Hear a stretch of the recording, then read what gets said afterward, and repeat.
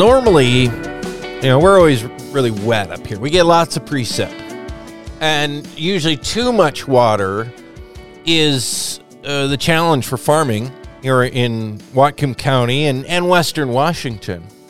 You think of California, you think of too dry, especially in the recent few years. They've been in such a terrible drought down there. And now, as we've been hearing in the news, that's turned around so much. What does that mean for the farming community down there? What other issues are they facing as far as water and natural resources? What are the trends down there? Particularly, I mean, we have so much dairy here locally in Whatcom County and here in Washington State. What's going on in California with dairy? It's something we don't often talk about, but have a connection with some folks down there that I've interviewed on a couple of other things and different podcasts. Alexandre Family Farms. And here we are getting an update this morning, believe it or not, from Blake Alexander he's close to Crescent City in Northern California. Blake, welcome to the program this morning.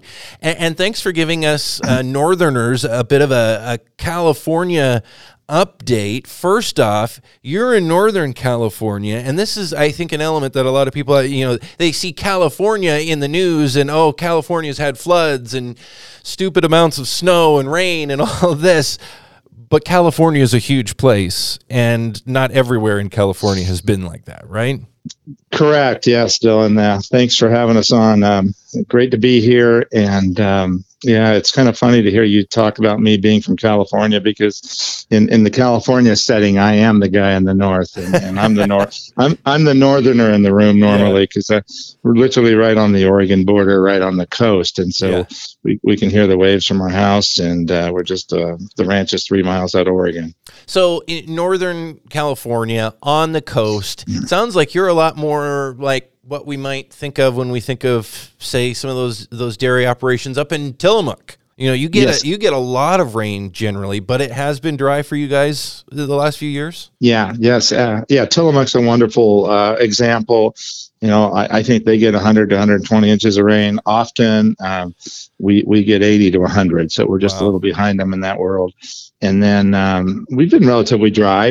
This whole West Coast, Western states drought that's been happening for 3 years has affected us. But normally we get enough water, and so we're able to irrigate our pastures and grasses in the summertime. And so the dry years aren't a huge obstacle. They're painful, in terms of buying feedstuffs that are grown outside of our local region, like hay and grains that we do bring into our area. And so that's pushed prices way up, and it's been very difficult for, certainly for all of us. Organic farmers or even conventional farmers. Mm-hmm. And I'm sure you've got plenty of connections further south and in other parts of California. What are you hearing from folks in farming elsewhere down there that have been in severe drought, unlike you folks there on the coast? Even though, the flooding has caused a whole raft of problems as well, and the threat of further flooding as we get into spring with the huge snowpacks now, that's scary. But at the same time, there's got to be some people who are pretty darn happy that they have some water to work with for once.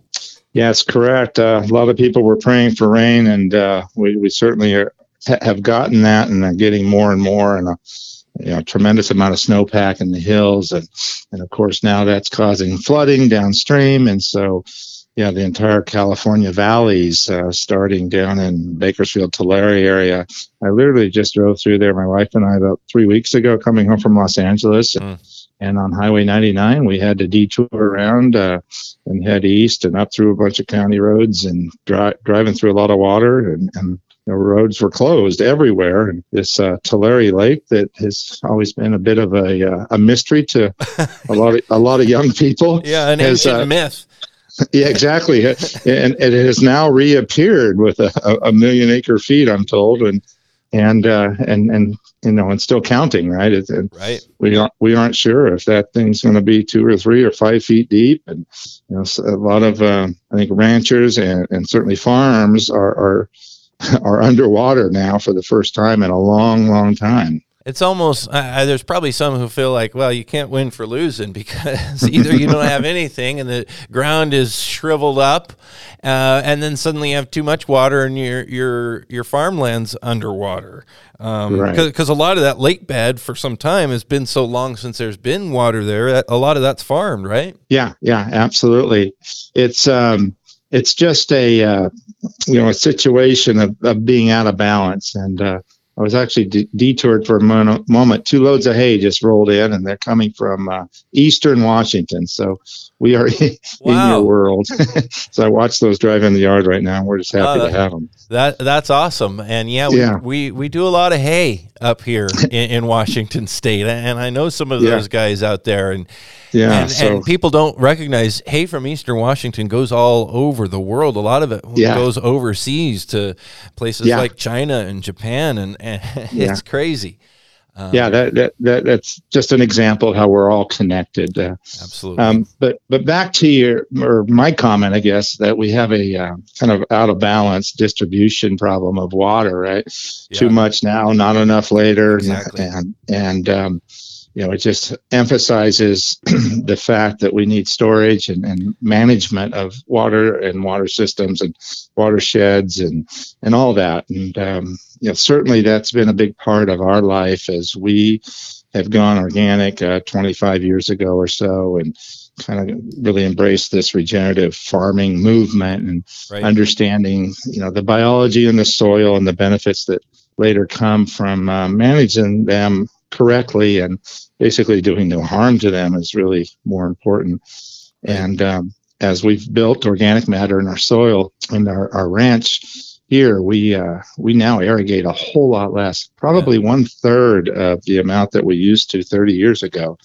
And so that's a huge savings in energy for pumping water and labor and just effort. And of course, yields have gone up during that same process. And now out there, do you irrigate out of groundwater or surface water? Generally groundwater in our region and some surface water. So the answer is yes to both. And more groundwater. Groundwater is only 20, 40, 60 feet deep. And so 50 years ago, when the main ranch we're on was kind of developed and expanded, they drilled a lot of wells that were only 40, 45 feet deep. We've had to now go 60 and 80 just to get a little more water. So even with the amount of rain that you get, that aquifer isn't being recharged fully there?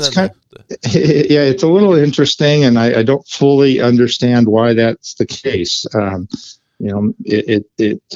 It's not like we have a lot of pumps, a lot of straws in the well, if you will, that are sucking it dry. That I don't believe that's it at all. It's just slightly out of balance with the recharge, or wells get old and they just don't, they kind of plug up, if you will.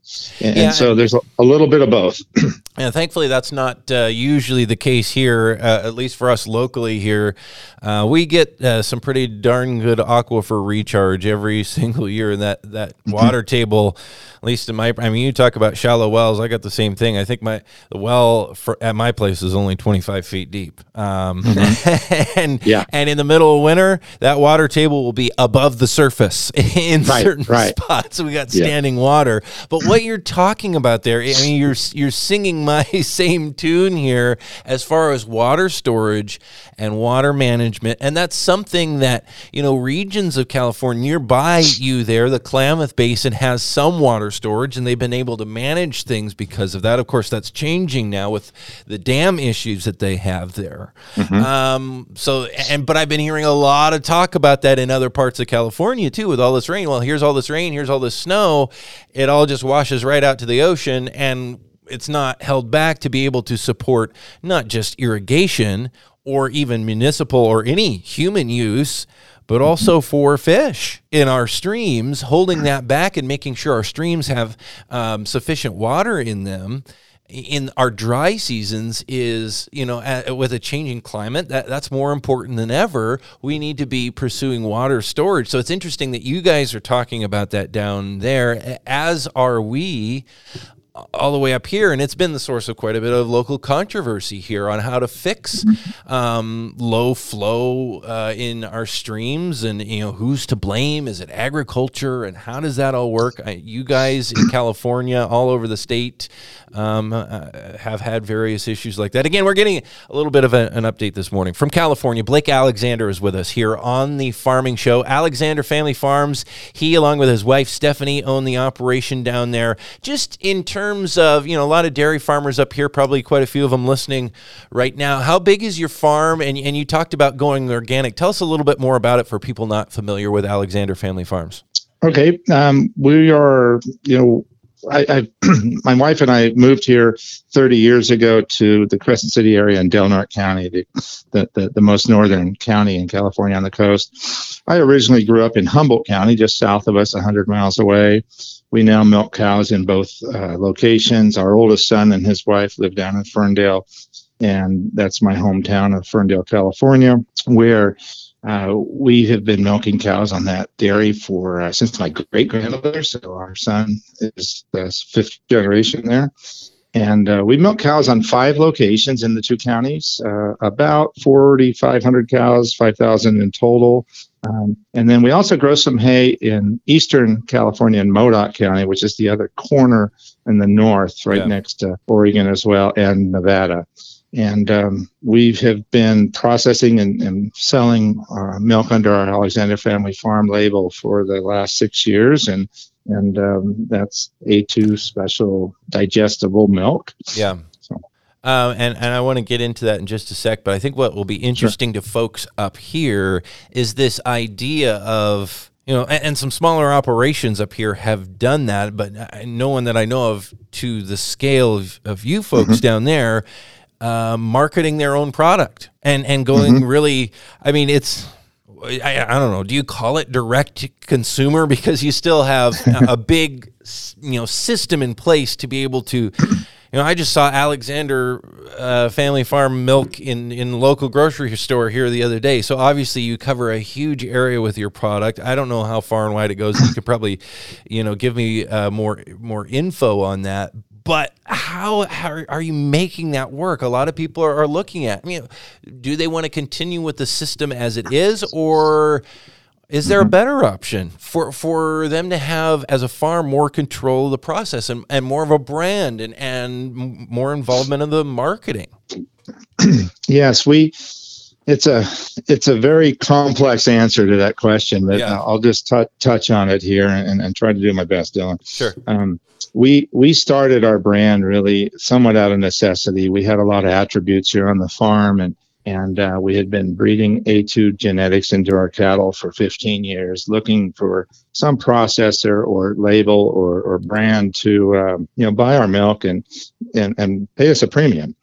And it just wasn't happening. And so we started at the time, which was the very first organic A2 milk in the marketplace here in the United States.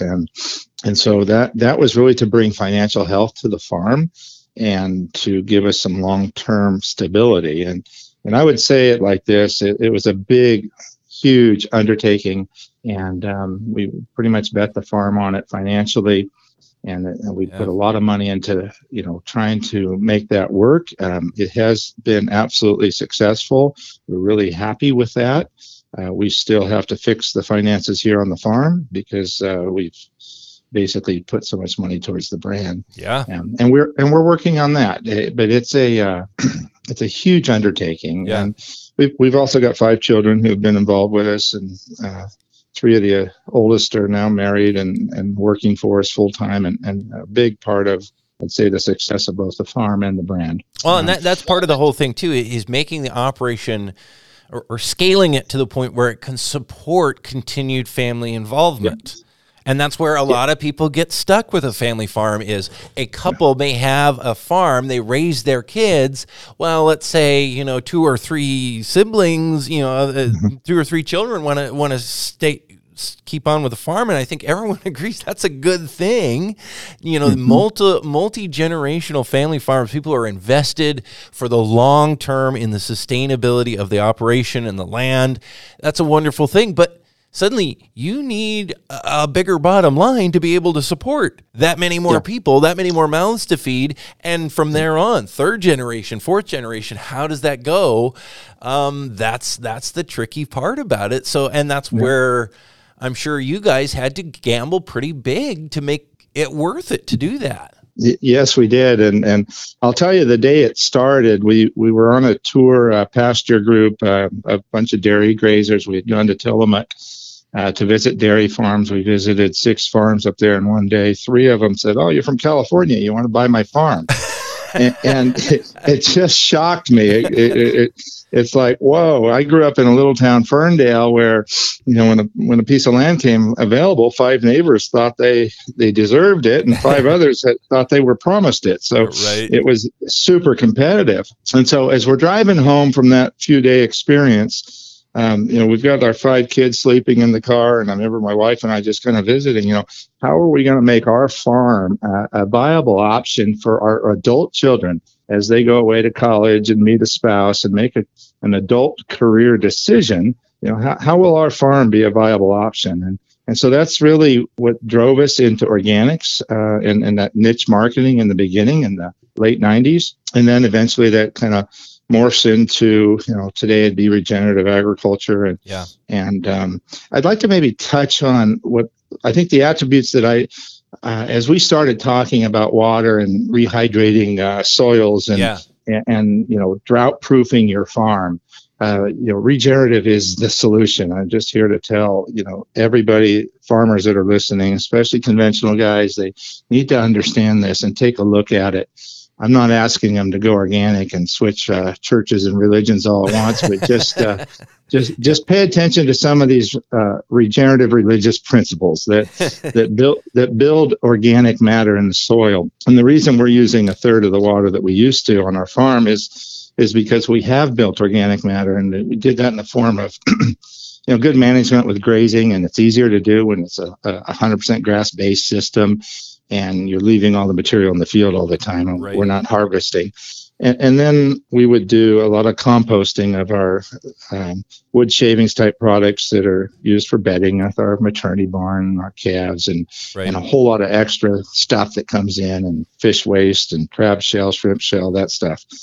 And so we have done a lot of composting over the years, and some of our soils have gone from 2 or 3% dry matter or organic matter to 10, 12, and even 15% now. Wow. Yeah, it's a huge wow. And it just shocked me when we started learning, how successful we were at that. Right.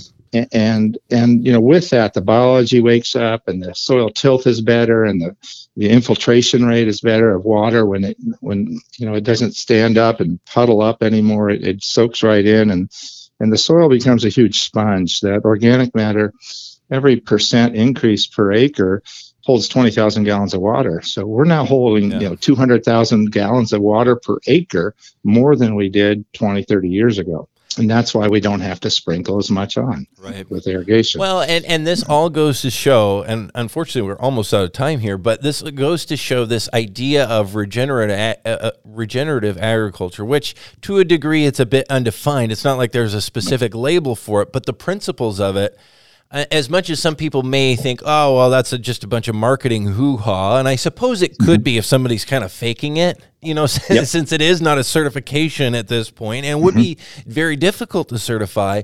But if you truly are, not just doing that as a marketing ploy, but you actually care about that level of sustainability and following some of those practices, it's a really strong business decision.